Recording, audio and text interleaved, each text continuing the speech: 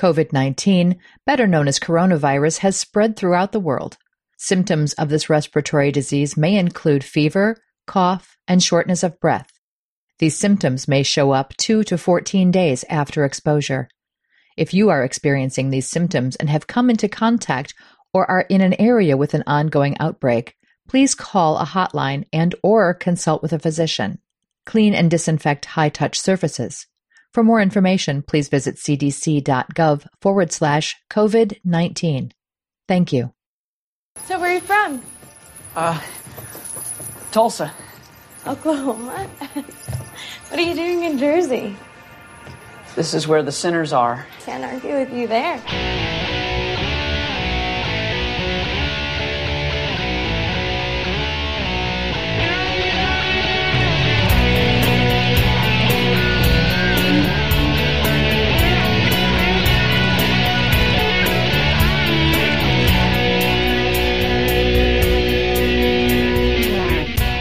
Hello, world.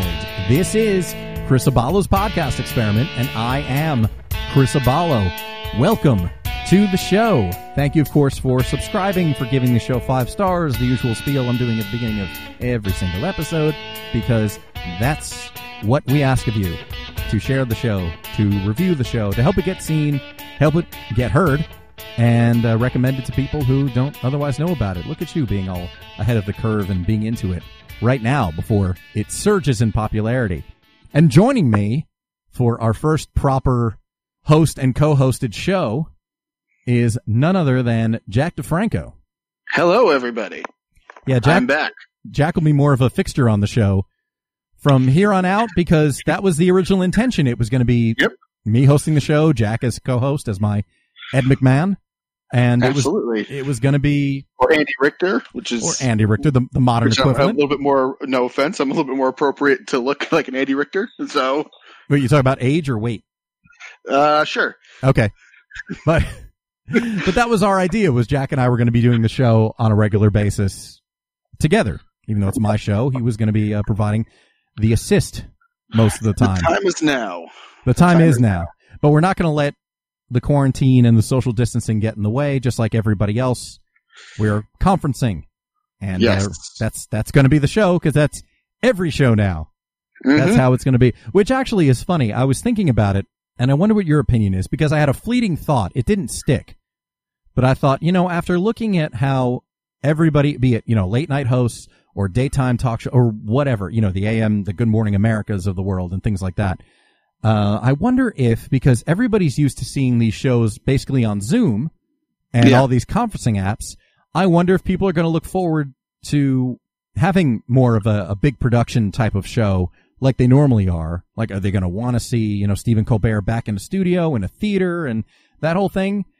After seeing more of a stripped down, bare bones version of the shows that they're used to. And I thought, no, you know what? They are going to want to see those things. I feel like people still enjoy the production value. Makes the heart grow fonder. And I know from what I've been watching, which, we'll discuss in the show, I've been watching a lot of some late night hosts here and there, and people do shows from homes. And I've also been watching, I'm a big wrestling fan, so I've been watching wrestling with no audience inside of a gymnasium for about a month and a half now on everybody's program. So it's going to be weird to see an arena full of people or a studio audience with a desk and a set and everything.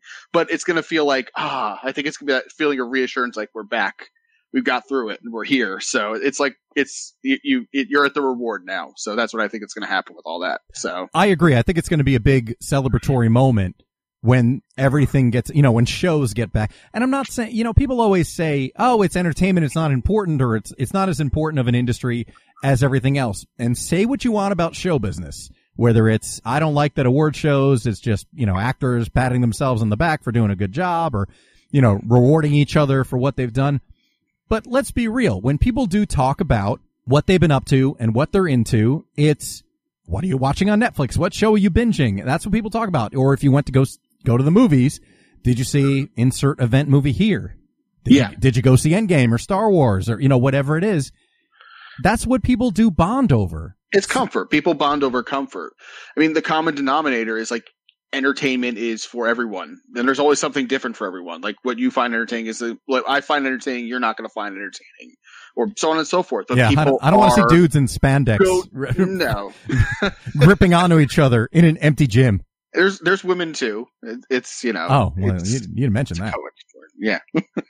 Well, watch it sometime. It's fun. Anyway, but I think like entertainment's the common denominator, and there's so much to go around where it's like, it is as much as it's not a necessity like food or medicine, but it's something that like you need it to keep some sort of sanity or have some sort of relaxation point of like, I can at least fall back on this and feel comfortable knowing that this is on Tuesday night at 8, or I could, you know, whatever I need to do. So entertainment, whether it be movies, video games, TV, podcasts, it's there. And I think that's what's great about this.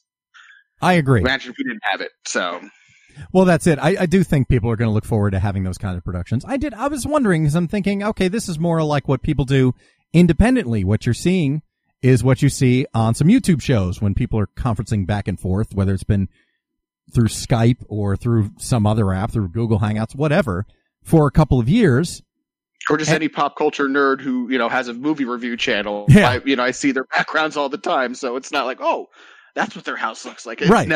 It's like, oh, that's just Stephen Colbert's doing it now. That's cool. Yeah, they're recording from home in whatever room looks the best for what they're doing. Yeah. That's what YouTubers have been doing for years. Doing interviews or chats on conferencing apps is what podcasts have been doing for years. And, you know, radio does phoners. So I was just wondering, wow, I think maybe people will want that. They'll want a more bare bones version of their entertainment. Then I realized, no, people want flair and people do want some production value to it.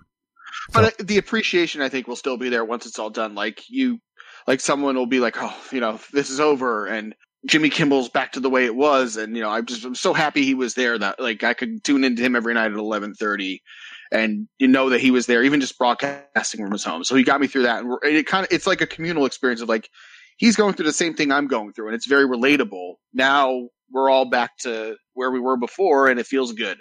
So yeah, I think that people are going to want that. People are going to crave that. Like they enjoy this now, but it's not sustainable. Like nobody's writing like Conan, go back in your studio, but like people want normalcy again. And I think once we get back there, it's going to feel amazing. So I agree.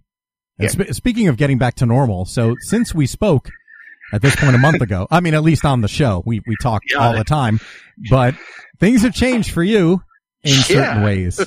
In a couple ways. Yeah, totally. Yeah. You, not too long ago got furloughed from your job, which seemed inevitable. They had laid off some staff, some temps, you said, prior to that, and they were down to a pretty minimal staff. And I thought, you know what, since you work in an event-oriented industry, it kind of seemed inevitable. I mean, honestly, I was worried about it because I thought, well, of the people, of my friends whose jobs, you know, may be dependent on the economy functioning normally and public events and things like that, I thought, my company is the smallest that deals with that kind of thing. Like a couple of friends in retail or in healthcare, so their jobs are necessary in this day and age. But mine was, it was the smallest one that was like, yep, we got to pick one that's got to go, kind of thing. It's pretty weird because I've been working since I was 20 years old, and to not have a job is like, oh, this is weird. This is different. So, yeah. Yeah, it's definitely weird to have to sit home and have nowhere to be for a while.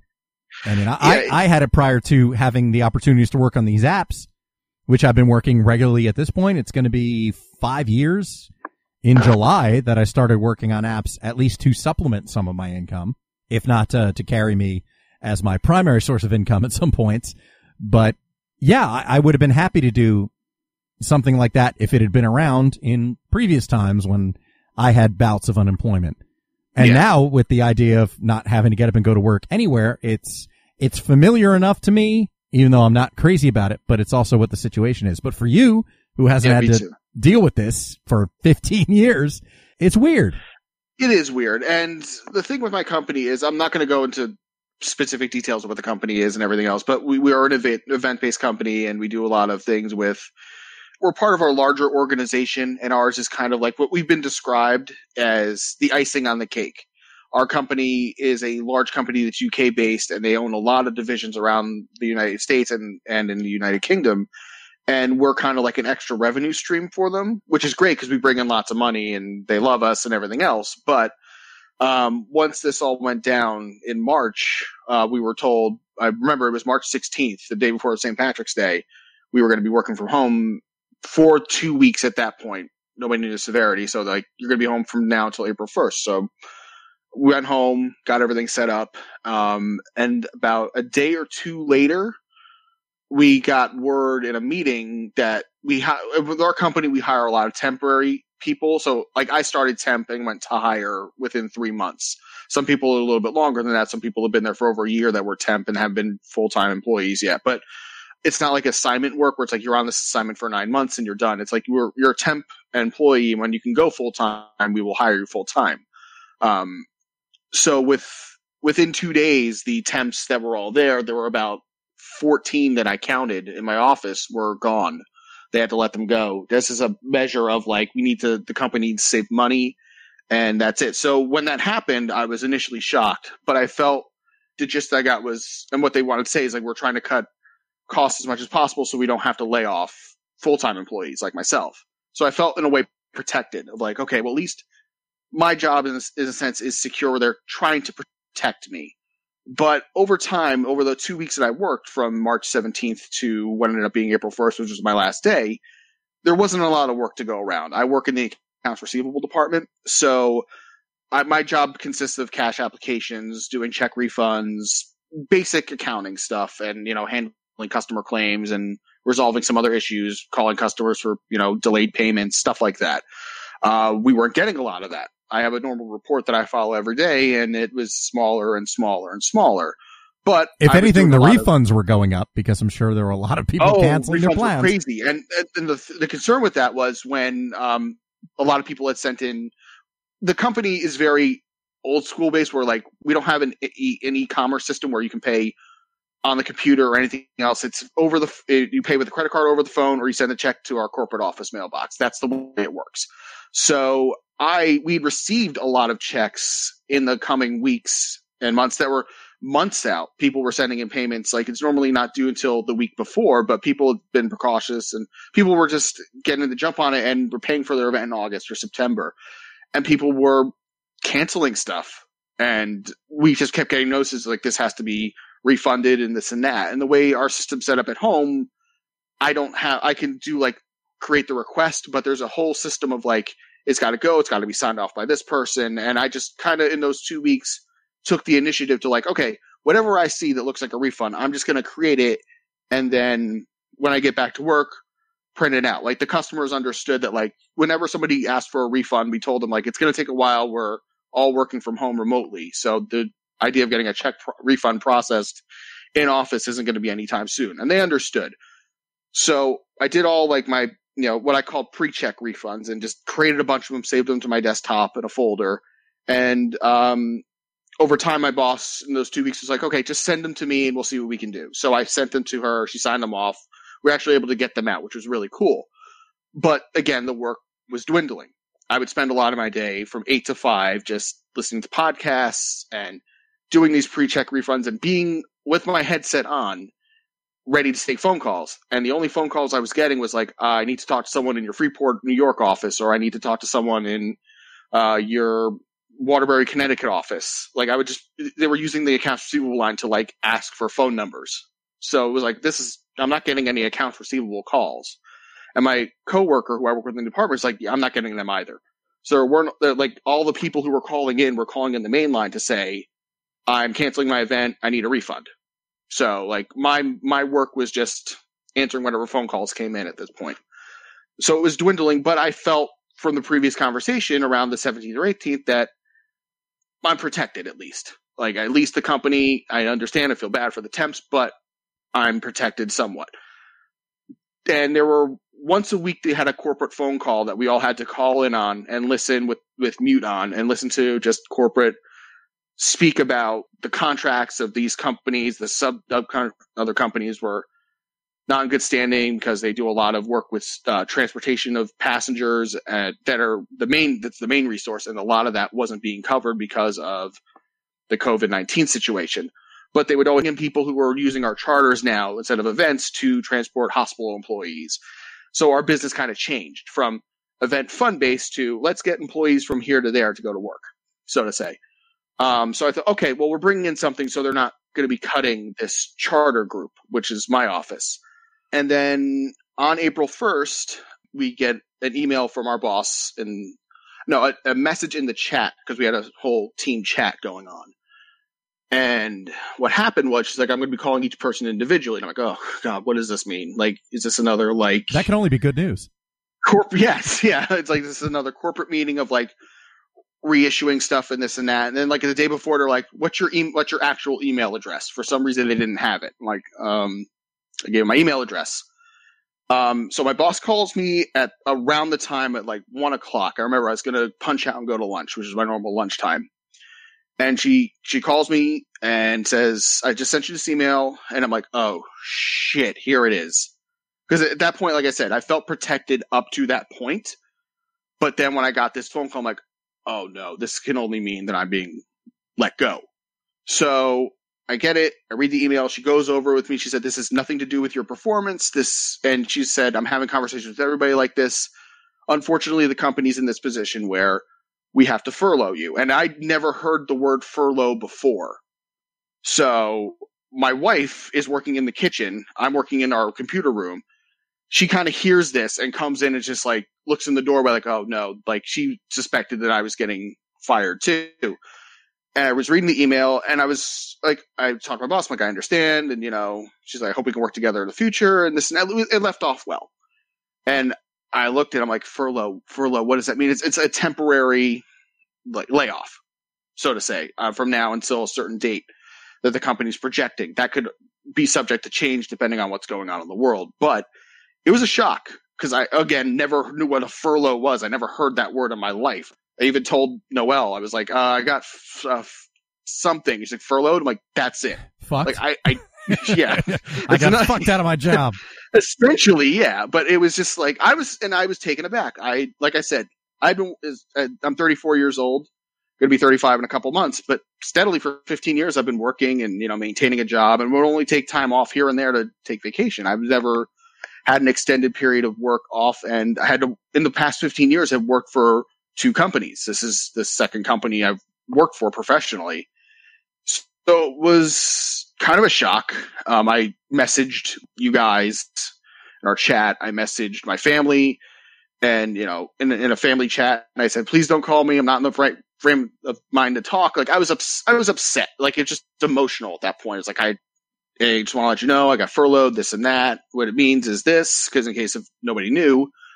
And I sent it to my family and you guys, and my dad calls me. And I'm like, I'm said in the message, I'm not in the frame of mind to talk. Why are you calling me? Please, not so now. I'm like, so then I get like a long message of, everything's going to be okay. And I'm like, I know that. It's just, it was initial shock of just like, man, this, like, I wasn't like, oh, my job. It was like, oh my God, like this, like it was real. All of a sudden, the crisis. I mean, not the horrible things with this virus are going on. The reality of job loss and the effect of the economy hit me all at once. Of like, shit, I don't have to go to work tomorrow or for the rest of the day. They said you can take the rest of the day. You're paid for the next X amount of weeks, and we thank you. And we'll see you whenever. And that's it. So it was pretty like, oof. It was just very jarring. It was just a very weird day. And I was like thinking it was April 1st. I'm like, is it April Fool's? Like, yeah, that's the other like, thing. A fucking April Fool's joke. I didn't want to derail you, but I thought April 1st is when they reached out and said, hey, excuse me, what's your email? Yeah. Well. So since then, I've been unemployed, but I haven't been deterred or upset or anything like that. Life goes on, and you file for unemployment. You just keep going. I was like I said, it took me about an hour to just kind of get over it, but this is a good thing. So it gives me things to do and focus on myself in ways that I've put off, either my health or just, things I've wanted to do, like I have time to do it now. So, and I know I can't go anywhere, but this doesn't involve having to have to go anywhere to occupy my time. So it was weird. And also you're furloughed. You're not completely laid off where you No. I have a projected date to go back as of right now. This whole thing, everything can change. Like I said, with my portion, we're an extra revenue stream and we're a smaller part of the company. So fears of that have crept in my head. Like, well, what if they close it down completely and they realize we don't need this extra revenue stream? We got to salvage what we have here. So that's entered my mind. But I'm like, you know what? Worry about that whenever. Like, don't think about that. Like, if something happens. There's something you can do to change it. Like, do your unemployment, take time for yourself, and that's all we can do is just is roll with the punches with this. I mean, Sherry and I were out of work pretty much right away. I mean, the first week of everything shutting down. So it became, all right, well, we just got to handle it. Not to say it isn't stressful.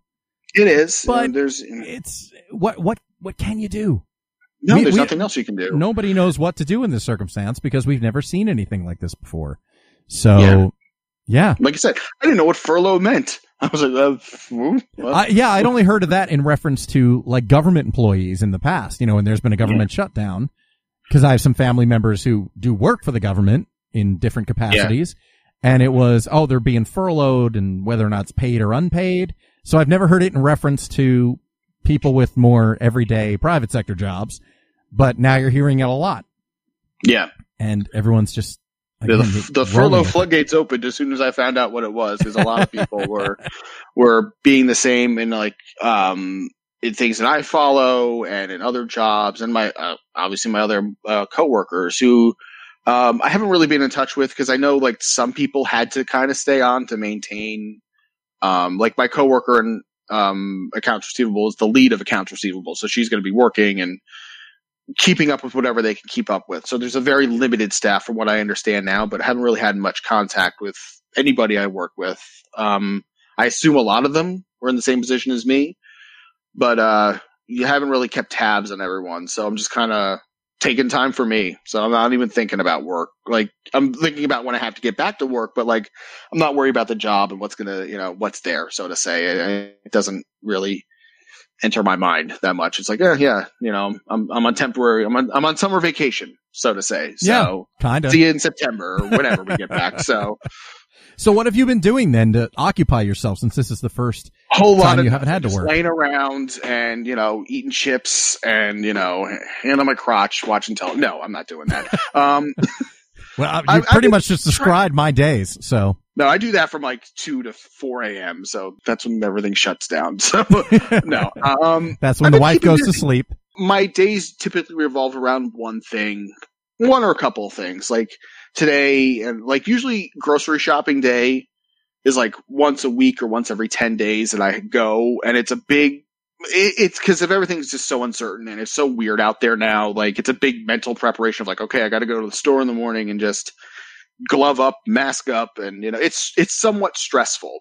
It's not like a madhouse in the store that I go to regularly, but it can be stressful when you're trying to get things done and you're trying to find things. And by the time I get home, I clean everything off because I'm just have some sort of peace of mind that like my stuff isn't covered in, Yes, I can control this. I can wash and I can clean up where I live, and that is something I control. It's weird to wash like a bag of celery or whatever, but it's like, you gotta do it, so just gonna do it, and that's the way it is. It's weird times, but at this point I think better safe than sorry. But by the time I'm done, it's like last week I was in the grocery store for about 2.5 hours because of trying to just stock up, and then the lines, like, they weren't, I don't want to call my local grocery store out for this, but like I don't think they were doing the 50% of capacity thing. They like had like lines where you could stand with marked 6 feet away, but I was in line for 45 minutes with everybody trying to buy as much as they can. So you think they were way under 50% capacity? Oh yeah, definitely. But it was at that point, this is my first day wearing a mask out ever. I've never worn one of these surgical masks or whatever you call them, but it was like 2 hours in, and I was like waiting online. I'm like, it's really hot in here, and I have gloves on, and I have this mask. Am I going to pass out in the middle of ShopRite? So like, Is something going to happen to me? So it was very like, it's not even that hot. It's April. Oh no, but it's 1,000 degrees in that store for some reason. So like you walk in and it's like, yeah, enjoy suffocating in your mask. So it was just so like, I was so antsy. It's like, get me out of here and this and that. But like by the time I was done, got everything cleaned off, took a shower and everything, I was exhausted. It took like the whole process of getting to the store, getting home and everything else was like 3.5 hours. So it was like, that was my day. Like that was, from 10 a.m. to 1:30. I was like, that's enough for me today. I think I'm good. So, but other days I try to find something to do. I either clean the house or work on like put off doing something I haven't done, like go through some old clothes, throw stuff out. Actually, I started an exercise regimen too, which is something that's, I wanted to do. Like when I first found out I was being fertile, I was like, okay, now I can focus on my health and try to get some idea of how to work out and, do something to have some sort of physical activity because I don't want to sit around. I don't want to be a lazy slug and gain more weight. I don't want to do that. So, so I started actually doing yoga. And how's that going, Jack? DDP yoga. Because, well, that makes sense. I should have known. We actually got a DDP yoga thing years ago. As a gift. And I was like, okay. We tried it once, I think in 2014. And I was like, that's cool. And we just never kept up with it because life is crazy. But I was like, you know what? I'm going to look for that DVD set. And I did. And I've been doing it and I feel better. I really do. Everybody who does yoga, see, I've never done it. I mean, I've done a handful of positions just for the sake of stretching out. But yeah, I haven't done a full routine of it, but everybody loves it. I mean, my girlfriend's doing it too. She's been doing some yoga exercises, some stretches and different things just to get some physical activity in. But that's one of the things I was thinking about doing. I mean, I know there's a lot of stuff you could just get on YouTube, but I was going to sign up for one of these apps on my Fire Stick, just with the various workout regimens. I thought I am going to be inside. This is going to be it for a while. I could walk around the neighborhood, I guess. Or I can, do laps in the yard. I can walk or do sprints or something in the yard. But otherwise, I'm not going to be getting a whole lot of movement in. Just going from the bedroom to the living room to the kitchen, back to the couch, and then ultimately back into the bedroom. Not a whole lot of activity going on. No, not at all. And like, for me, in my neighborhood, it's not very like, it's not like bad where you can, where I could walk around if I wanted to, but there's still, I live by kind of a major highway right by the Parkway entrance. So I'm not very adept to like walking around here. And there's not like much of a patch of land where I can go around. So I was like, you know what, try this yoga thing and I'll go from there. And I've been looking up stuff for home workouts and stuff like that on YouTube. And I actually have a kettlebell that my dad gave me about a year or two ago. So like, I'll look for something like I tried a starter workout with a kettlebell. It wasn't a starter workout. It was like, oh, put the thing on your chest. I'm like, I'll die. I will die right here in my living room. I'm going to suffocate and pound it in my chest. This is not beginners, no matter what this stupid video says. Yeah. Like and subscribe. It's harder than you think. It is harder doing something with a kettlebell. Especially if you haven't done it and you're out of shape. Kettlebell. This thing's 25 pounds. I'm like, I will die if I put that on my chest. Yeah. No, that sucks. When 25 pounds of food on your chest is bad news, let alone a kettlebell where it's like concentrated in this ball. Yeah. No thanks. Yeah, I had a similar experience at the store too. I went the other day and it was 2.5 hours all in from when I arrived to when I left because I had to wait 20 minutes to get inside. And I did my first trip around the store was for my parents. And then the second trip around was for stuff we needed. And then I drove the stuff down to Central Jersey to them to leave on the doorstep, which was funny because I wanted to make sure I was 100% even just bringing it to their house. So I had on the masks, or rather a mask, and the disposable gloves. I just put everything on the porch, and then my parents saw me, and I just said, you didn't raise a doctor. This is as close as it's going to get to me resembling even a doctor in any capacity. Yeah. I got the mask. I've got the gloves on, but you know what? Not going to happen. I'm sure you probably figured that out years ago and you realized, oh, he wants to be a show business bum. Great. But yeah, it is a weird experience. That was my first experience shopping with a mask because that fully went into effect a week ago Saturday here. Well, at this point, it's been almost 2 weeks ago, that's been in effect in New Jersey where it's mandatory if you go shopping, which is fine, which I get it. because 2 days after I got furloughed, I went for a shopping trip, and it wasn't required then, and I had a scarf with me, and it came undone. I was like, well, nobody else is wearing it, and, you know, again, it's 6,000 degrees in here, and I'm walking around looking, you know, with gloves on, and at that point I had a heavier sweatshirt on and a scarf. I'm like, what am I doing? It was like being in a sauna. It was so bad. I got out of there, and yeah. And the other day, going back to the story where I was at the supermarket before, I was so frustrated with the mask and waiting 45 minutes to check out. I literally threw my groceries in the car, like all $300 worth, and just like ripped the mask off and got home. And then there was a hole in the milk. So I take it out of my trunk and it's just everywhere. And I was like, I just had a moment of just like freaking out, like, God damn it. Like in my driveway. It's like, I was there for 2.5 hours and my fucking milk is gone. I was like, Noelle was like, it's okay. I'm like, no, it's all over the having trunk. Milk this week. We're not having any milk this week, so I'm not going out. I'm not doing anything. We're not having the milk. So today I got milk when we went out. And we survived. Did you brave the grocery store once again, or did you just do it? Today I did. Yes, I did. I wasn't going back out that day. I was like, fuck this, we'll wait. So I went a week. It was about 6 days without milk, which was fine. So we lived. But good. She'd have put half it was and half. It was just a coffee. moment of just like, why does this have to happen? Like, I was there for 2.5 hours, and the only reason I was rushing because I felt I was going to pass out on a register. So I just like threw everything in, and it was like, of all things, the milk in my trunk from the driveway. Yeah, it was great.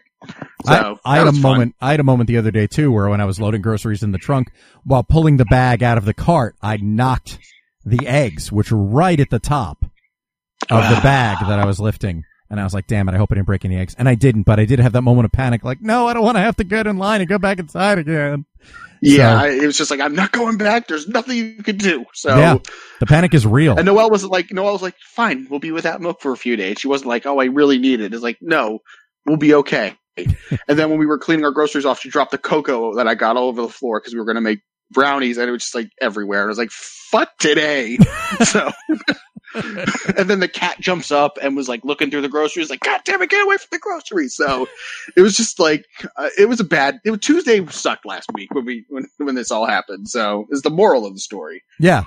Jack had a terrible Tuesday, and that's what we had to share with you guys. And Tuesdays were the worst days at work too, so now it's transferred into like, don't food shop on Tuesdays. Maybe it's you. Maybe, you're the common denominator in this, Jack. It may be you. It probably is. It probably Who am I is. kidding? One thing I really don't miss being home is my coworkers were nice, but a lot of them are all of the same age in their mid to late 20s, and they're just on to the latest thing that's on Netflix. And all I'd heard about all day was what they're watching now. Have you watched this? What point are you on this show? Like, and it was like literally everything that would come out on Netflix, they'd watch. So like, they're very like trendy, and I guess whatever, I'm just not a trendy person, but got to the point of being annoying. And one thing that I'm glad that I don't have to listen to all day is the phenomenon known as Tiger King. Oh, fuck. I'm so sick of hearing about that. Zero interest. Me whatsoever. too. Me too, dude. And there's nothing you can say. I mean, as of this recording, I've watched the honest trailer for I was about to say the Lion King, but the Tiger King. And yes, it was 8 minutes of that's all I ever need to know. And I just watched it because I watch all the honest trailers that come out every week. So unless it's something I didn't see, then I would like to go back and watch later. But other than that, like that's my fill. That's all I need to know. So yeah, I don't get that trend either. Just where I do think it, and they pointed out in the honest trailer, which is on the Screen Junkies YouTube channel.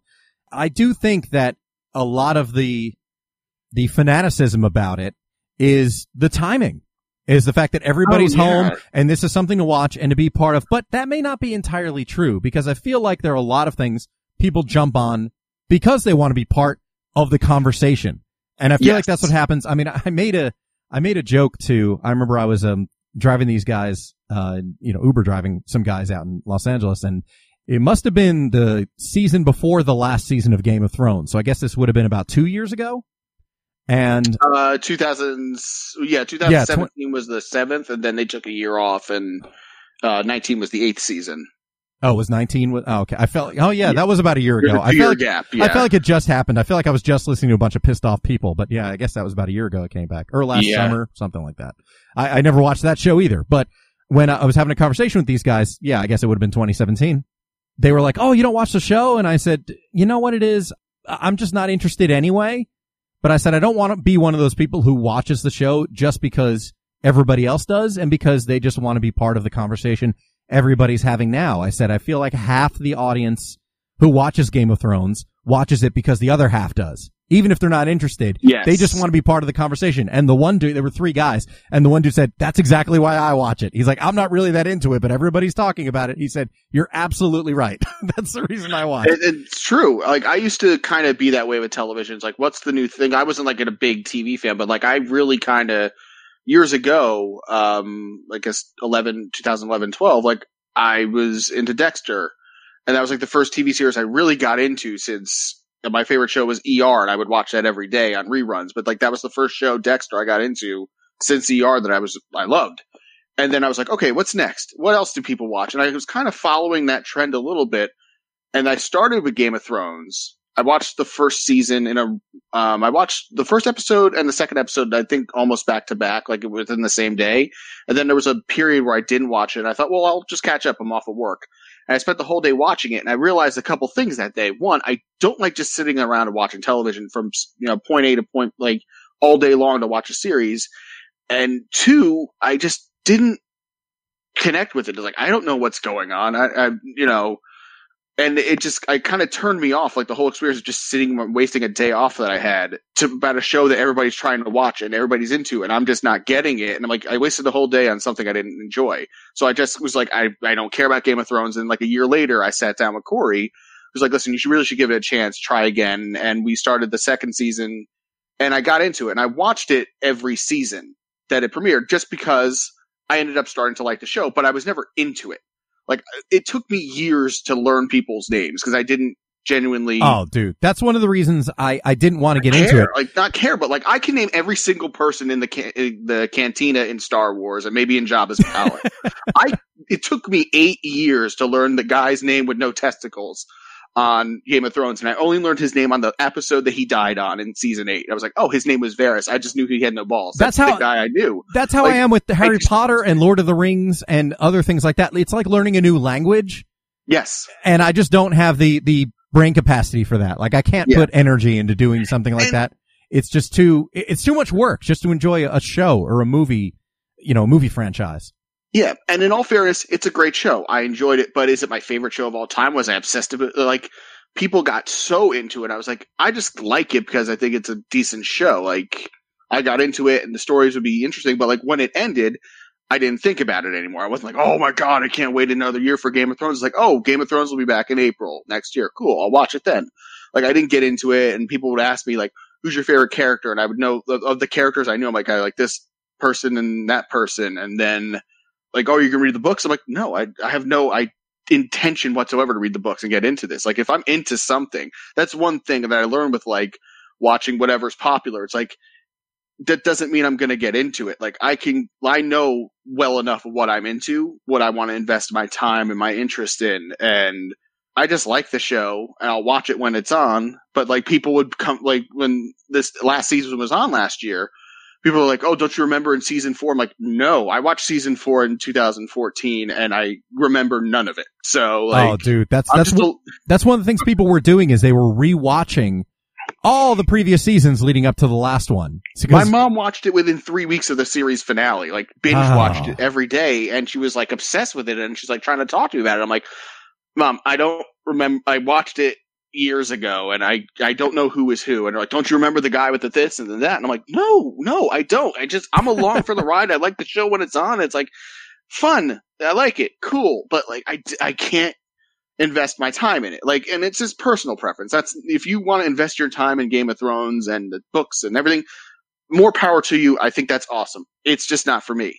And when people were just getting so pissy about the last couple seasons, like last season, I was into it the most because finally the story's coming to an end and it's ramping up to things that after years and years of this show leading to big battles, finally big battles are going to happen. So I was excited.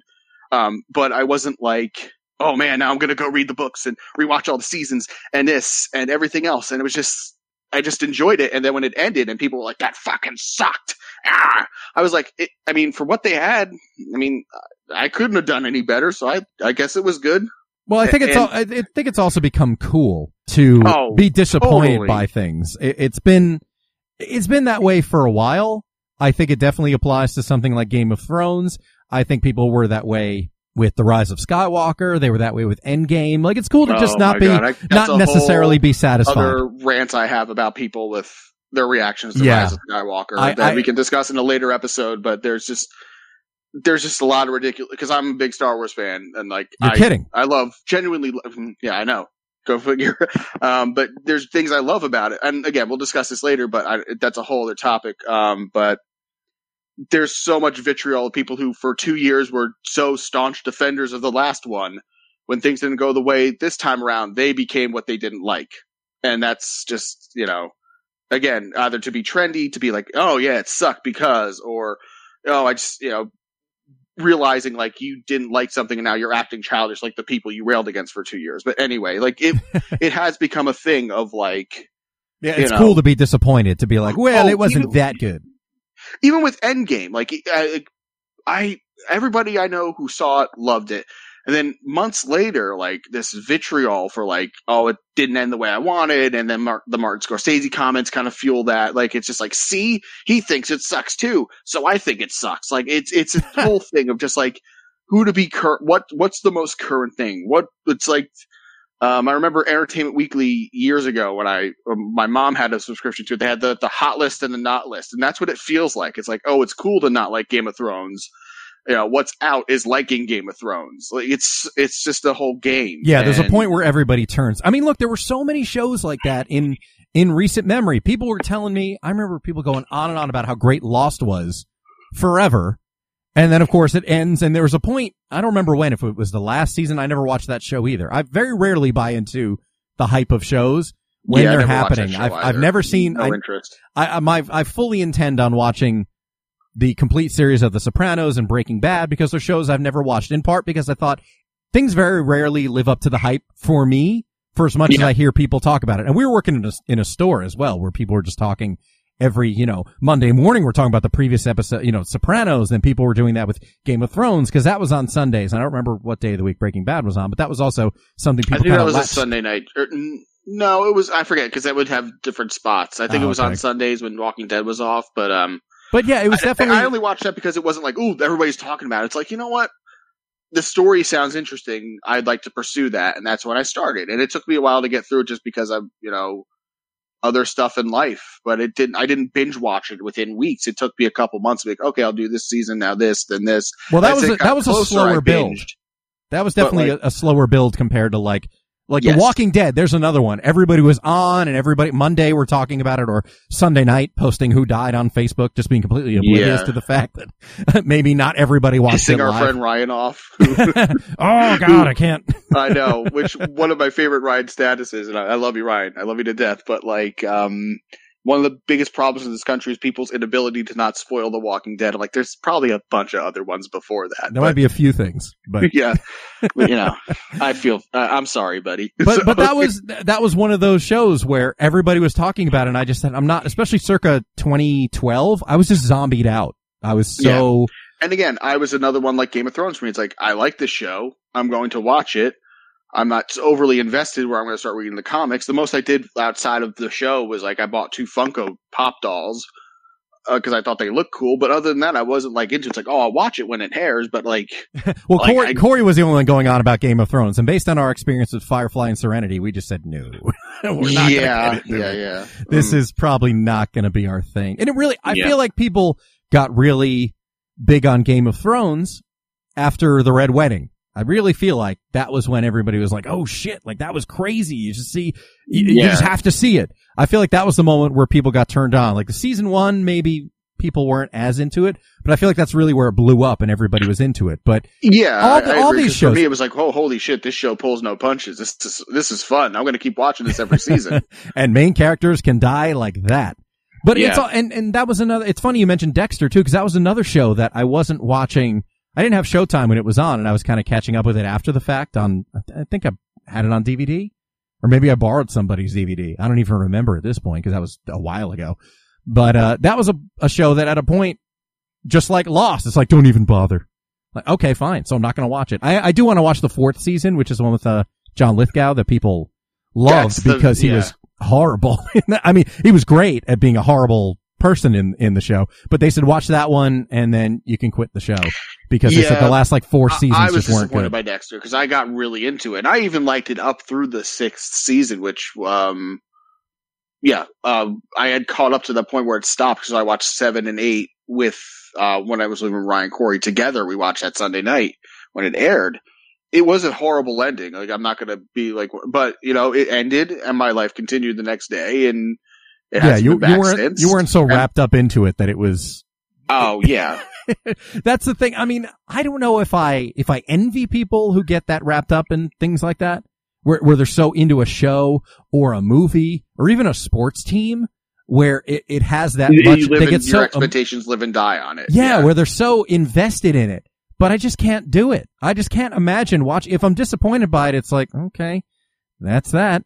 On to the next thing. So much. There's always another sports season. There's always another, TV show that will take its place. I mean, if people didn't like Marvel movies, there's more Marvel movies to come. Maybe you'll like them. If people weren't happy with The Rise of Skywalker or Last Jedi, there's more Star Wars movies. Like, just because that one wasn't yours doesn't mean that it's ruined forever. And that's what this whole cancel culture thing is. Like, if one thing doesn't go our way, cancel it. So yeah, well, that's gone hand in hand, I feel like, with the entitlement of. But and this happened, I really feel like it happened after The Last Jedi specifically, where you had a bunch of people who refer to themselves as Star Wars fans who wanted just a new movie altogether and were taking the position, and I feel like this has spread even more so in the last almost 2.5 years, this idea of like, I'm the customer, I'm paying for it, and this is not what I wanted. But it's never going to be what entitlement. Yeah, it's never going to be what everybody wants. People get mad, and this is what I was saying at the time when Last Jedi came out. People were pissed off that it wasn't the movie they had written in their heads. They expected a certain kind of movie was going to continue after Force Awakens, and they didn't get that movie. Was going to come back and kick ass. Yeah, and they were pissed off about it because it wasn't the movie that they had in their head. So that whole thing, I don't get. And we've gone a long way around from something as annoying, like the Tiger King. But I agree, the whole bandwagon jumping because everybody wants to be in the conversation. And no matter what I watch on Netflix, the recommendation to watch next is always the Tiger King. And I'm just, I have no interest. I don't care about true crime. Anything? Oh, there's an unhealthy obsession with murder in this country. Without a doubt. To circle back to my coworkers, and if you're listening, if any of you have found this podcast and are listening, listen up. This is some hard truth, so you got to listen. So, one of them is super into true crime murders. She subscribes to a podcast and is part of a Patreon. And it's like, okay, again, any hobby or interest, fine. But I feel like murder is one of those things that's not meant to be fascinating. I don't see murder being such a fun topic to talk about, how people get brutally murdered in their own homes. And I don't find that entertaining. So, and the fact that Netflix has Tiger King, Making of a Murderer, and 1,000 other shows similar to it, it feels very unhealthy in this country that we're so obsessed with murder stories. Well, it's not it's frankly white women. Yes. It's white chicks who are just love true crime, watch the true crime shows, love watching Snapped and all that other shit on cable. There's definitely that that Criminal element. Minds, it's a drama. People are like, oh, I love Criminal Minds. I watched 1 or 2. Those shows fucking disturb me. I'm not watching this ever again. No. I can't tolerate certain things like that. I can't, if people get killed in a movie and an action scene or whatever, obviously it's entertainment, but I don't find real life stories that fascinating where I have to go down the rabbit hole of what happened, how let's start putting pieces on the wall, the strings of, the connective strings of who did what. I don't find that fun. This isn't fun Agatha Christie novels. This is real life people who have been slain and murdered. And what's the fun in that? Well, and especially that's what I don't understand. I mean, I understand why people are into the Tiger King. I also don't understand it. I don't. Why are you interested? But yeah, it's a bunch of backwards people doing a bunch of fucked up shit with animals and with other people. And didn't we have Duck Dynasty? Wasn't that it? That's what I thought that show was. But this is more voyeuristic. That's always the appeal of reality TV, and frankly, it always has been. It's either I wish I had their life, or I'm looking down on these people. I'm so glad I don't have their life. There's the people who are jealous and who watch it because the phrase lifestyle porn is perfectly accurate for something like the Kardashians or, the housewives, all that other stuff that is just beloved in this country by a lot of women. And I realize that may come off as a sexist statement. It's not like guys don't watch it either. There are plenty of guys who watch housewife shows and things like that, or couples who watch stuff like that. But I've never gotten into a conversation with guys who have talked about like, man, did you see what happened on Real Housewives of Atlanta? That was fucked up.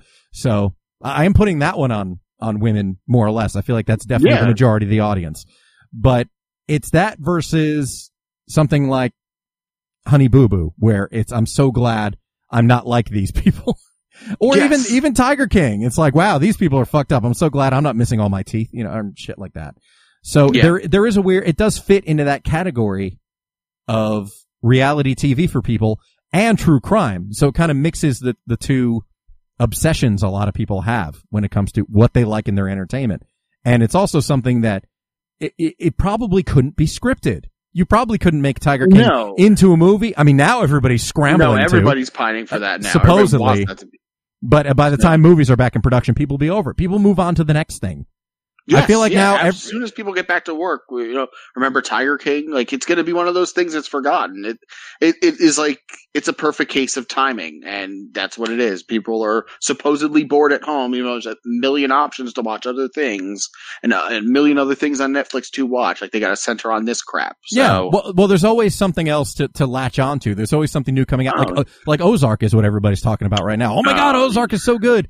It probably is. I'm not into it. I'm probably not going to watch it. I don't even know what the show's about, and I've had it recommended to me by coworkers, by some of our friends. Like, you've got to watch it because Jason Bateman plays a bad guy or whatever. And I'm like I said before, if it doesn't interest me, I won't pursue it. Like, I don't even care enough to know what the show's about to be like, I should watch this.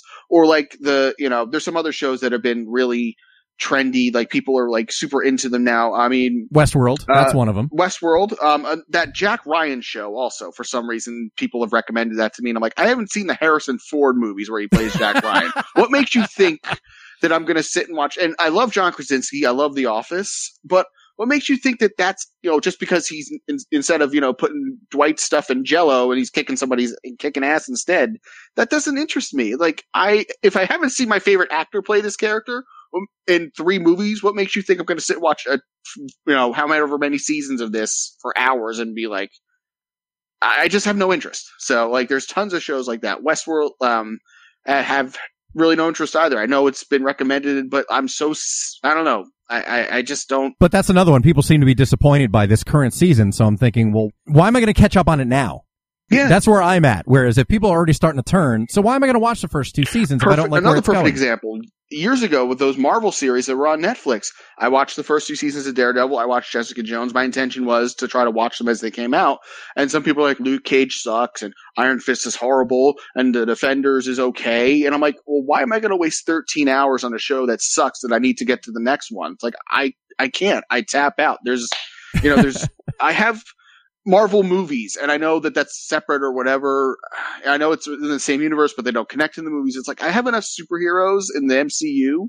I'm good. I don't need more superheroes. I'm right there with you. I'm cool with seeing a couple of movies a year, and that's it. I mean, the TV shows, I was intrigued by Daredevil, but then so much time had passed, and then what was next? Was it Jessica Jones?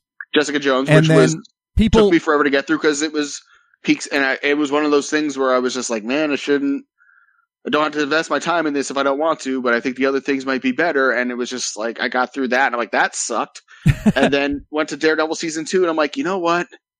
This isn't for me. I love the Marvel movies, but unless Daredevil shows up in Infinity War, I'm not going to care. But even if he did, that wouldn't be enough to probably, I mean, it's not enough for 13 hours of TV for me to watch and waste my time to be like, oh, he shows up for a minute. Exactly. Like we were just talking earlier about, because there's going to be a Venom sequel, and with this Morbius character that ties into the Spider-Man universe, and they're going to cross over Venom, I thought, well, I'm willing to watch Venom because right now it's on Stars.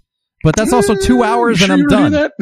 Well, no, just as an example. Or when they announced Batman v Superman, I said, okay, I'm interested in this movie. I didn't want to see Man of Steel, but to know what's going on, I rented Man of Steel. And I watched it, and it was, I've said before, you've never seen Superman more boring. but I still wanted to at least know going into the movie I wanted to see where it was coming from. And that also comes from having made the mistake. I wasn't interested in Thor or Captain America before seeing the Avengers. I'd just seen Iron Man 1 and 2 and Incredible Hulk. But I went back and watched Captain America and Thor after the Avengers, but I wish I'd watched them before because I would have gotten more out of that first viewing. So I am kind of the person who will watch something, but when you're talking about 13 hours of TV... That's something that has been told to subpar. Well, like, at a point, because Jessica Jones, people loved it or people hated it. There people didn't seem to be a whole lot of... And she was okay, but it looked like a stock portfolio of just like up and down of interest. Like there were a couple episodes in the middle where I'm just like, where did we go? Like it was getting somewhere. Now it's unmercifully boring at this point. Yeah. And that was Luke Cage. People seemed to like the first half of that, not the second half so much. And then nobody liked Iron Fist. Yeah. And then Defenders came out and people were just kind of lukewarm on it. And then, there's a Punisher spin-off series, finally, because we like the Punisher in season 2 of Daredevil. And I don't know, at that point, I just thought it's too much work to catch up on these shows, especially to watch ones people don't like Iron Fist or half a season of Luke Cage or an entire season of Jessica Jones. And I just thought, I don't have the fucking time to sit down and watch this. I mean, now I'm looking at something such as Breaking Bad, which I will have to sit down and watch 50 hours of it. And that's fine, but I'm not going to do it to catch up because I feel like I need to participate. Be part of it. I need to be riding the wave of what's going on now. I've just never been that type of person. Oh, I know. My least favorite sentence on earth is you haven't watched fill in the blank. I hate that sentence, and that's everybody's reaction to things like that. And everything I haven't gotten into, which everybody is. Meanwhile, the stuff I'm into that I'm telling everybody to watch, like Watchmen. We loved Watchmen. I haven't sat and watched a show live in so long, but for those 9 weeks back last fall, I was way into it and I couldn't wait. And every episode left me wanting more. And I still do recommend it, by the way, for anybody who hasn't seen Watchmen. It's great, but I was so insanely disappointed by the fact that they're not doing any more because they set up such an amazing world. And these episodes were so good that I thought, wow, this is an incredible foundation for a series. Then, I mean, the intention was, as far as I understand from what I've read about what was going on behind the scenes of the show, the intention was that it was going to be a continuing series, but after the showrunner left and said he didn't want to do anymore, it then became an HBO limited series, which is a drag, especially the way it ends, which I'm not going to say anything about, but I totally recommend that. That's 9 episodes and you're done. And if you're not into it, you can always quit. But that was the show that I was watching that nobody was, that I felt like the person like, what do you mean? You should be watching this show. But it wasn't, and that's another thing. It wasn't trendy. You get this kind of guilt if it's like, I'm not interested in it. I'm going to quit after 2 episodes. No. It gets better by like episodes 9 and 10. It's like, I'm on episode 3 and I don't care. Like, I don't have that kind of time to get to that point of giving a shit. Like, I'm at the point now with TV, if it interests me, it interests me. Like, another thing in regards to trends that like had nothing really to do with the show itself, but I loved The Mandalorian. I absolutely loved it. I loved it from start to finish, and it was exciting to have a show, every week to look forward to that. But the one thing that came out of that made me not dislike the show in any way, shape, or form, or the character of the child that people call Baby Yoda, like just the meme culture of just like, now everybody's taking this character and they're just making stupid memes out of it. And there's going back to my coworkers also, like none of them have, they have tastes and everything, but none of them have seen movies like Star Wars, The Godfather. They don't care. But one of them watched The Mandalorian and they called it the Baby Yoda show. They're like, I thought the baby was cute, but they couldn't tell you a thing about the show. And it's like, that's not how you watch something. I don't know. I'm not trying to sound like one of those asshole Star Wars fans. It's like, the story should engage you. Yes, the puppet's cute, but like, is that all you got out of that? Is the baby's cute and this was a good story? Like, I don't understand how some people like operate with stuff like that, where they're just like, something flashy catches their eye and they love the show, but they don't really love the show. They just love the thing that was in the show. And another perfect example of that is Stranger Things. That fandom really got to me. Yeah. And that was another one. I wanted to watch it when it came out. I didn't buy into the hype. And again, I'm way in the minority because I wanted to quit on that show, but I ended up finishing it anyway, season 1.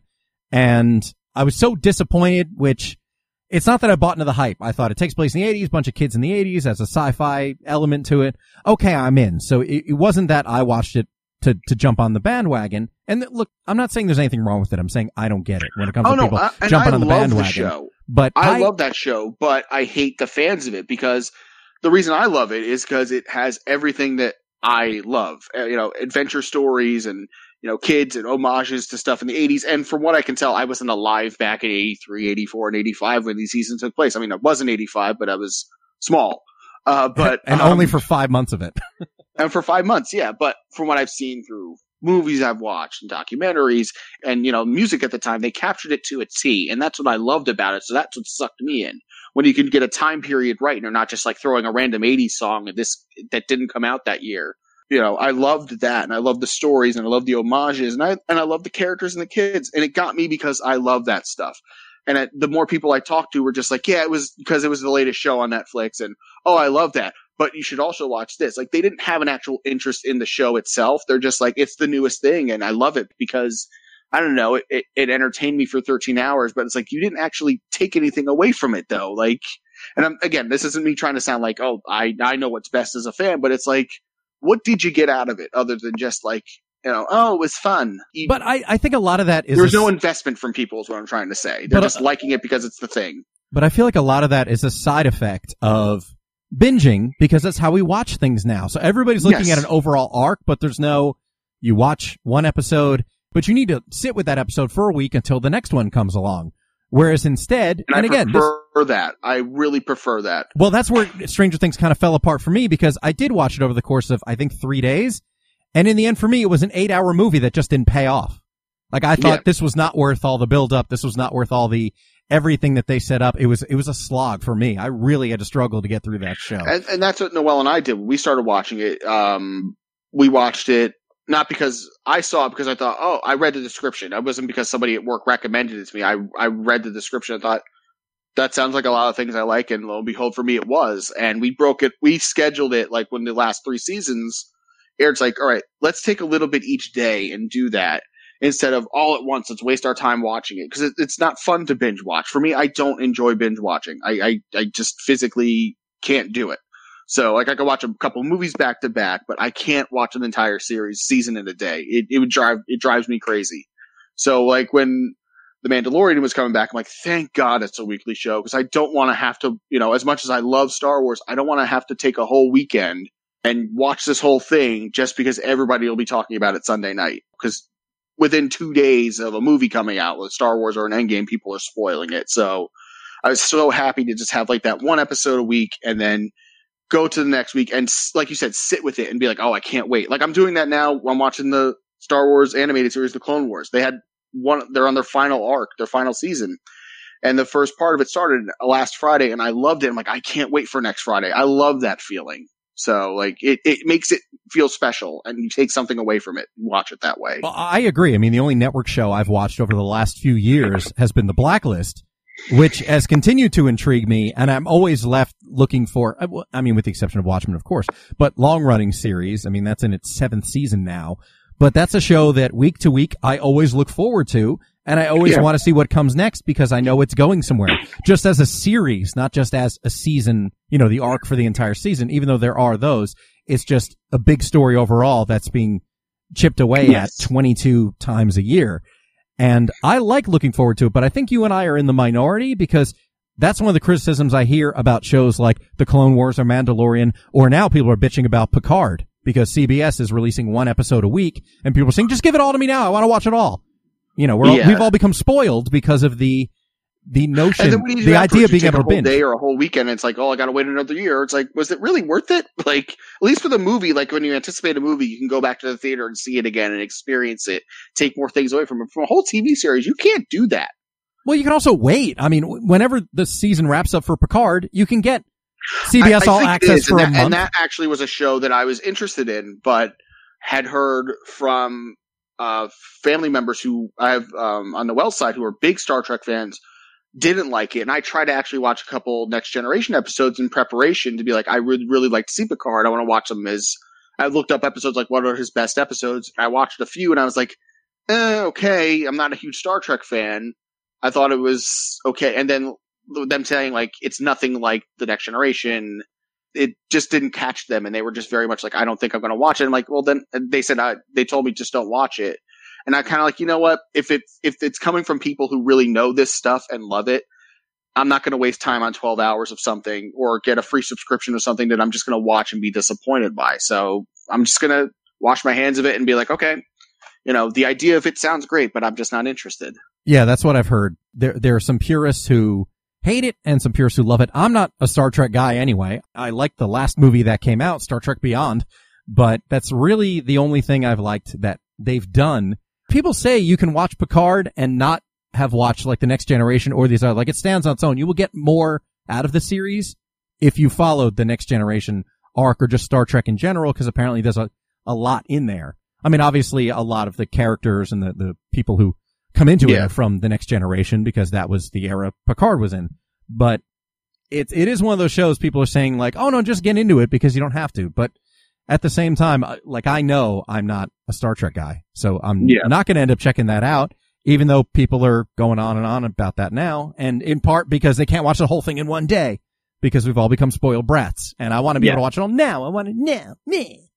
Yeah, it's ridiculous. Like Netflix really has been one of those things that's really kind of ruined the way things are. Like there's no anticipation and enjoyment of something. Like sure, this thing will come out, you'll enjoy it, and then what? Like I just don't like that model of just like give it to me all at once. Like well, it's also let me enjoy something and take something away from it, and then I will go to the next one. Oh, I agree. I mean, the anticipation of waiting that year in between Infinity War and Endgame, just to offer a comparison for, that was something I was really, really excited for, along with billions of other people looking forward to it and saying, you know what, I need to wait for this, and I can't wait, but you have to. And that's okay because you're going to be really into it when it comes out. Whereas if you watch an entire season in a day or in a weekend, then not as much. I mean, as far as being spoiled with the streaming thing, that's actually something else I did want to touch on, because the fact that people get so pissed off about the fact that they can't get Friends or The Office or whatever it is on the streaming service. I mean, there are a lot of people pissed off because Doctor Who's not on Amazon Prime anymore. Friends and Doctor Who are going to be on HBO Max, which was just announced is coming out at the end of May. People are just, I want this now. I want to be able to watch it. You've seen every fucking episode of Friends and The Office. And by the way, Friends is on. Let me give people some advice who are pissed off about Friends and it not being available on Netflix to stream. If you have a DVR and cable, it is on TBS every day from about 10 to 4. Because I know this because at work we have a TV and it is on every day at work from 10 to 4. And usually within a 3-week period, you can get through the entire series. So if you have a DVR, just record every episode, watch them at night, and then you have 12 episodes a day. That's a half a season a day. So there you go. So within a 3-week period almost, you can, I've saw Phoebe give birth to the triplets at least twice in 1 month at work. So like it's on. You can find it. Like that's the thing. Nobody wants to do the work and find it. Like it's been on DVD forever. But that's the other thing. The show ended in 2004, was it? Yeah. So you probably own the DVDs. High school it ended. Yeah, and it's been available. You probably own the DVDs already because it was on for so long. That's what I don't get. Or you can buy it. You can buy the complete series. I mean, Friends costs a little more. I think it's like $60 to get the series on DVD. But it's the same thing with The Office. It's like, okay, for The Office, everybody's like, oh, but I want to watch all the episodes now, and I want to. But it's, you know what? I've had those DVD seasons for years with The Office. Exactly. When I started watching The Office, when it was airing, now, that's another thing. Everybody's like so into it. And I love the fact that it has a fan base, but people are like, oh, you're trying to like talk about The Office. It's like, I saw that in 2007 and 2008 when it was on, and I bought the DVDs then because it interested me. And I wasn't seeing the shows because I was working. So I thought, you know what? These are all on sale on Black Friday. I'm buying the first 3 seasons. And I bought up to season 6 on DVD and because that's when I, was still buying DVDs.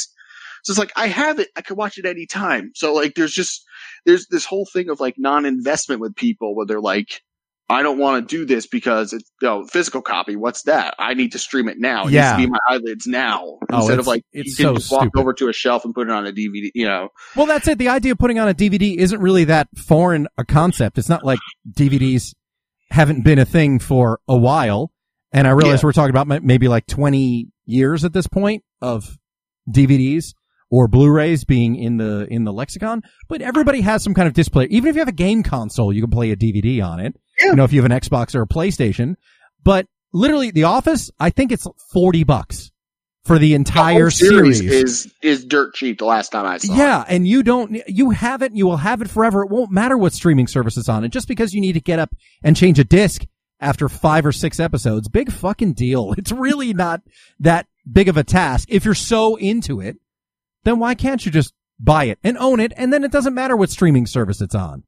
That's the part that gets me. And it's not because I'm a fan of physical media. I'm just thinking, for all the complaining people do, they could just own it, and then it won't matter what service it's on. If you're a fan of something, invest in it. Like, if you like something. If I loved Stranger Things as much as I do, and I love Stranger Things, but it's not my favorite thing. But if I loved it on the level of the way people love a series, I'd buy the DVDs too, even if it's on Netflix, because I want more special features. Totally. Like, we have Disney Plus, and I still, I know all the Marvel movies are on there. I still have them up through Endgame on DVD and Blu-ray because I want them. Like, if I love it, I want to have some sort of representation. Now, as far as my movie buying is concerned, I don't know. I bought The Rise of Skywalker recently, and I don't have any other movies I truthfully want to buy for a long time.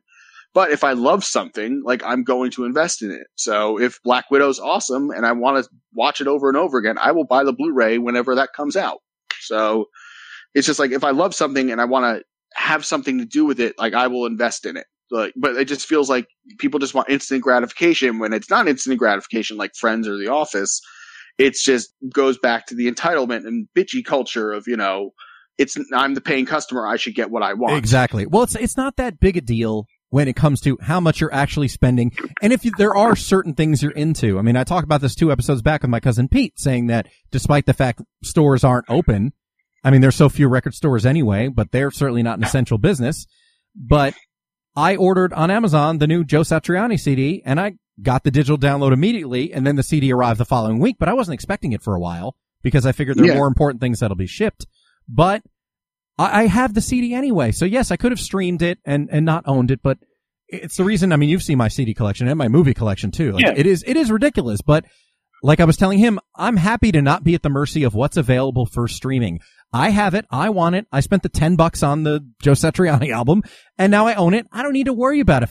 There's a break in the licensing deal with Sony when it comes to what streaming platform the albums are available on. I own them, so I'm good. If I want to hear it, I have it. So it's not that big a deal. Even when it comes to, I mean, you don't even need to buy the DVDs of The Office. You can buy the series digitally. Or Friends. You could buy it on any of the video streaming platforms. And then you have it forever. Exactly. So if you don't want to buy a DVD, if you're that adverse to physical... years and I regret buying because it's like, I don't think I'm ever going to watch this again. And that was my own mistake. But it's just like, if I love something and I want to watch it over and over again and I want to make sure that I have it, I will buy it no matter what streaming service it's on, whether I buy it digitally or a physical copy. So absolutely. I'm the same way. And there are a couple of movies I bought digitally because they're not available on Blu-ray. At this point, I don't know if they're going to come out on Blu-ray. So there are a couple of movies I bought that are in my digital library. Or in some cases, they were released on Blu-ray a long time ago, and it's not a great transfer. And I thought, well, do I buy it digitally for $5 as opposed to $20 for, a Blu-ray that's not great? Or even $10? Where I thought, I don't need to have that physically, especially at the Blu-ray quality. I do read reviews and stuff like that, so I am still picky. But that's kind of where I'm at. I am buying a lot of catalog titles, and thankfully there are companies like Shout Factory and Arrow and all these other companies that license movies for special editions and release them, because I'm all about that. I love owning the best possible version of stuff, even if it's not whatever's available on streaming. But look, I get it. I get the convenience. I get that people don't want the physical heft. Hey, I've moved cross country 4 times to California and back twice. So I know what it's like lugging a bunch of stuff a distance. And there's certain. I get it. I get the point where it's like, I don't want to have more physical stuff. That's fine. But just if you own it and you can stream it anytime you want on any device, then whatever, man, then you're fine. I just don't, but I'm with you. The investment, just people aren't, they love it, but they're not that into it. I mean, years ago I talked about that. A friend of mine posted on Facebook in 2013, oh man, Hot Tub Time Machine is not on Netflix anymore, and that's my favorite movie. What am I going to do? And my comment was, dude, the DVD is like $5. If it's your favorite movie, why wouldn't you own it? And I get that it's convenient that it's on streaming and you can watch it anytime, but it doesn't matter. I loved Good Omens on Amazon. I thought that was an awesome series. I'm still going to buy the too. Blu-ray, and in part because it's got 6 hours or so of special features. I mean, on the opposite side of that, I get why people wouldn't buy something like Stranger Things because there are 0 features. So if you want to buy it, you can. Those sat at my local Target for years, and I thought those would have been gobbled up because they told the whole nostalgic play. They're shaped like a VHS box and everything. Right. It's like, oh my god, that's a slam dunk sale, and nobody bought it. Like, I will buy the Mandalorian. Well, they did that when with the series Daredevil. is done, and I will buy the complete box set of that series because I would want it. And at that point, it's worth the investment for me once the story is done. There's certain movies like you said with catalog titles, or I'm interested in. Like, I would love to own Big Trouble in Little China and a lot of John Carpenter movies like They Live and The Thing. And Shout Factory has done awesome versions of those too. I agree, but for me, like, there's certain things now where I kind of am like at the point in my movie collection, it's like I don't know when I'll watch the movie. So for me, I might buy them digitally, but I love them enough to own them in some form or fashion where it's like I would like to have them in my disposal, even if I don't watch the Blu-rays. I'd rather have them like some movies digitally or physical copies with digital copies, but either way, I look at it as an investment of like, I'd rather have something to represent it than like, cause there's a bunch of movies in my collection I'm looking at now. It's like, man, I could have either just bought that digitally or not had a physical copy. I don't understand why at the time I needed it, but I still want it if I love the movie. So in some way, shape or form, like I will own it. I agree. And that's where I'm at too. Frankly, Netflix did that with Daredevil as well. I know they released that on DVD and Blu-ray.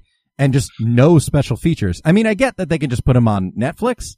I mean, they did that with The Irishman. There was a 20-something minute feature, which was Scorsese and Pacino and De Niro and Joe Pesci sitting at a table talking about making The Irishman, and they've released a bunch of behind-the-scenes features on their YouTube channel.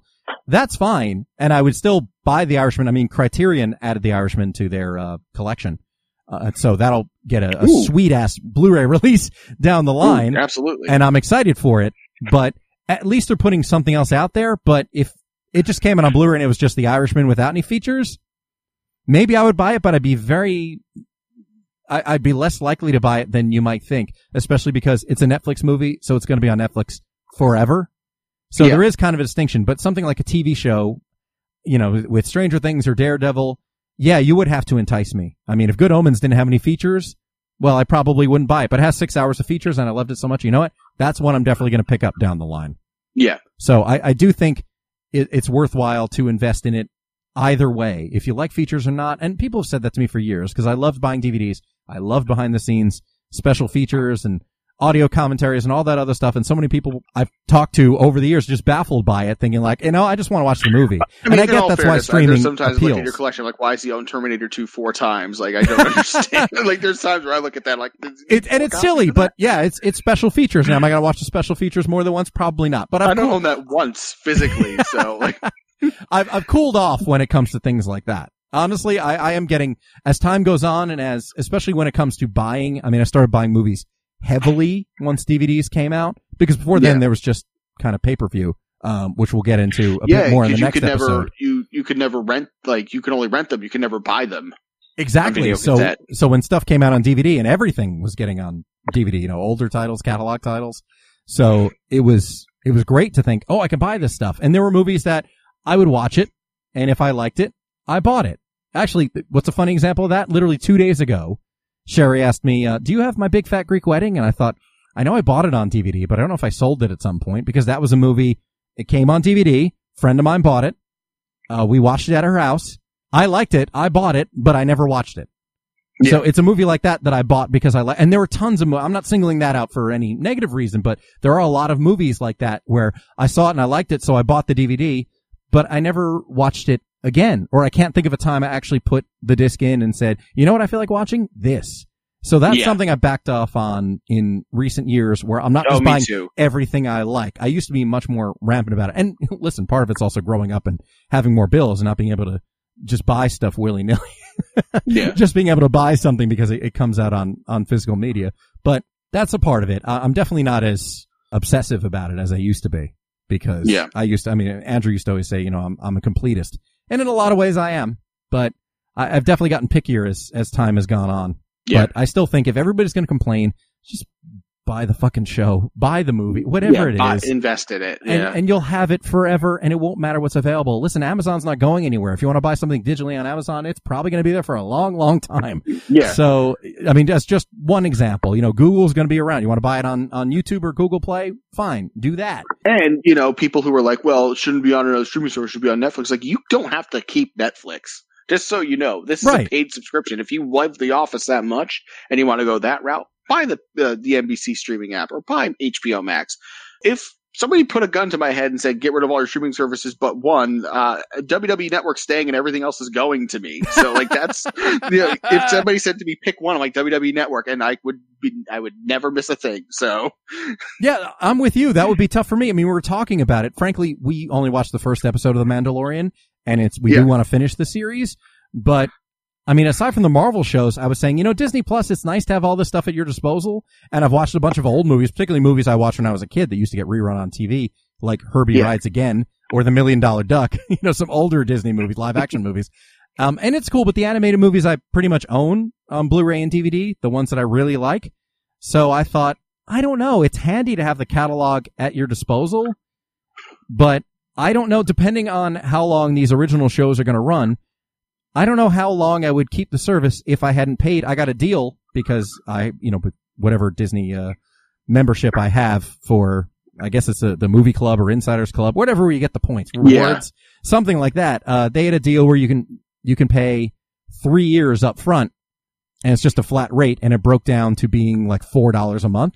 So I just paid for it outright. Everybody's going to re-up with the mouse in 2022. They're going to owe more. So well, but that's where I stand. I mean, if I was paying monthly right now, I would have finished The Mandalorian and I might have canceled it and then started it up again in the future, because there is nothing new that's on there that I'm anxious to catch up on. I mean, when the Marvel shows drop, which are going to be once a week, apparently, it's going to be like The Mandalorian was, or it's one episode a week. And that'll be fun. And that's what I like about this model is, like, with this service, like, there's going to be one thing at a time on that service that seems to be that's the way. Like, if once Falcon and Winter Soldier's over, Mandalorian season 2, once that's over, WandaVision, once that's over, there's another thing. Like, I like that it's not overlapping, where it's like I can take one show a week and no matter what it is, get hyped up for it, whether it's Marvel or Star Wars, and get excited. And so it's also, I love that. It's harder to miss when new stuff comes out. I mean, listen, True. Bless Netflix, and they are great at what they do, but they also release 25 comedy specials every Friday, so it's impossible to catch up on everyone that's been, I mean, at the point where you shouldn't even call them specials, because there's nothing special about it. Every comedian's doing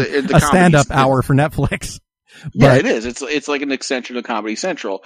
And circling back to what you said about with like catalog titles and stuff on Disney Plus, yeah, it is convenient. And one of the movies that's on there is Willow.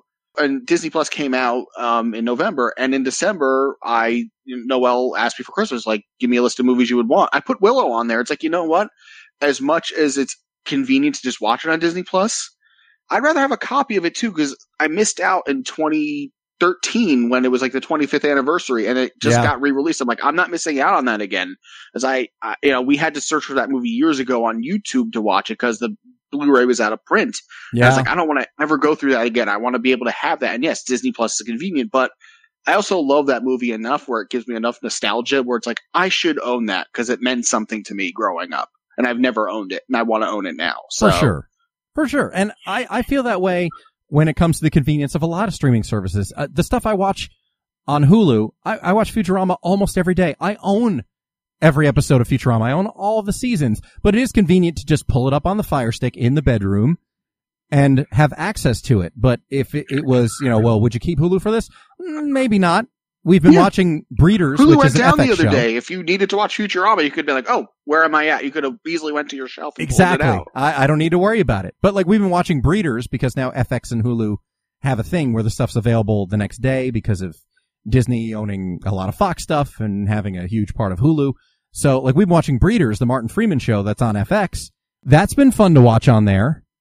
But at the same time, we also have cable, so we can check it out on FX or watch it on demand on some other way. Yeah. So yeah, when I think about down the line, especially with HBO Max is still coming and Peacock is still coming and all these other services are coming out. Plus, not to mention all the free ad-supported apps that are out there. IMDb TV, Pluto TV, Tubi. There are all these different apps where you can watch videos, or Crackle.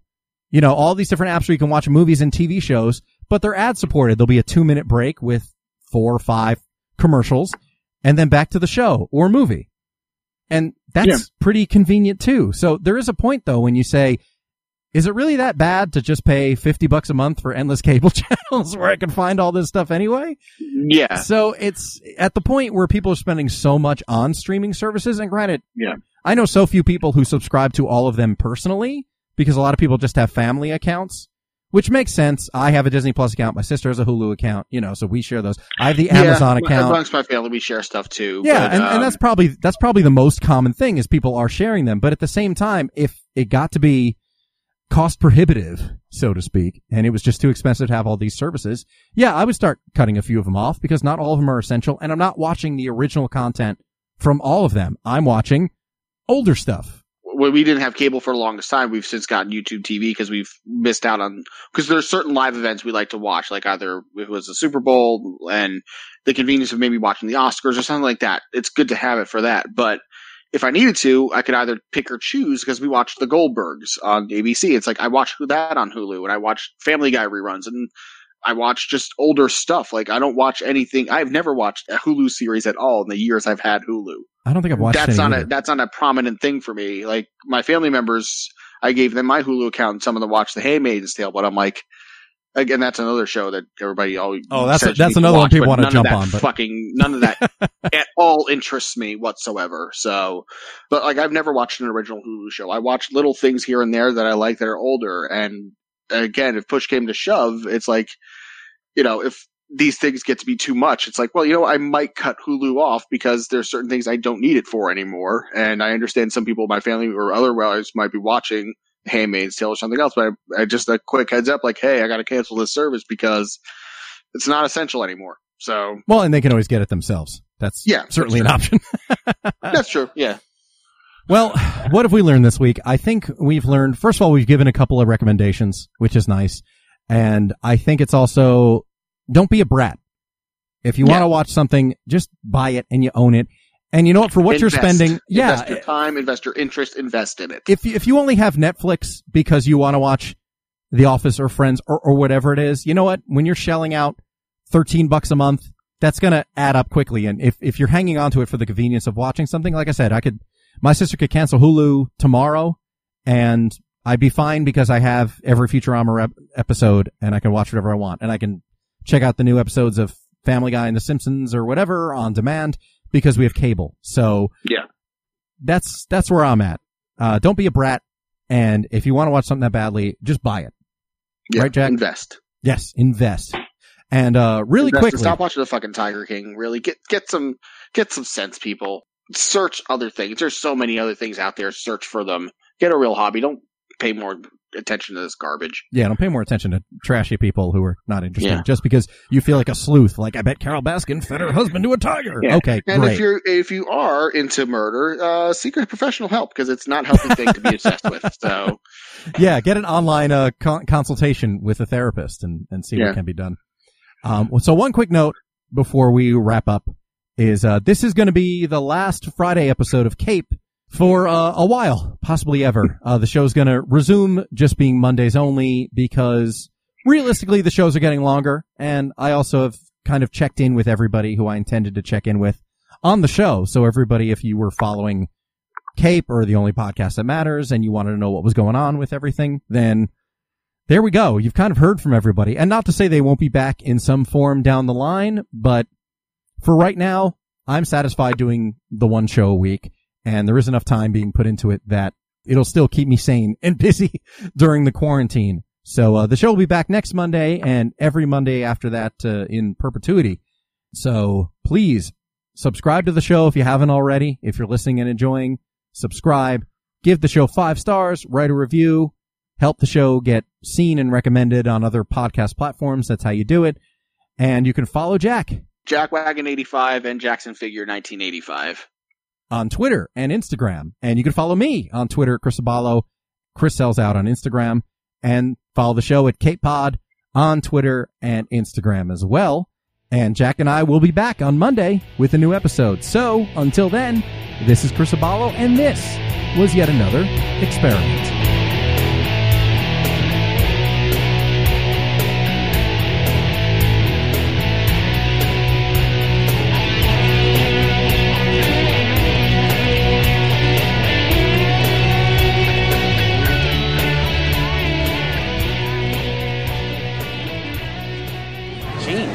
part of Jersey are these woofers from?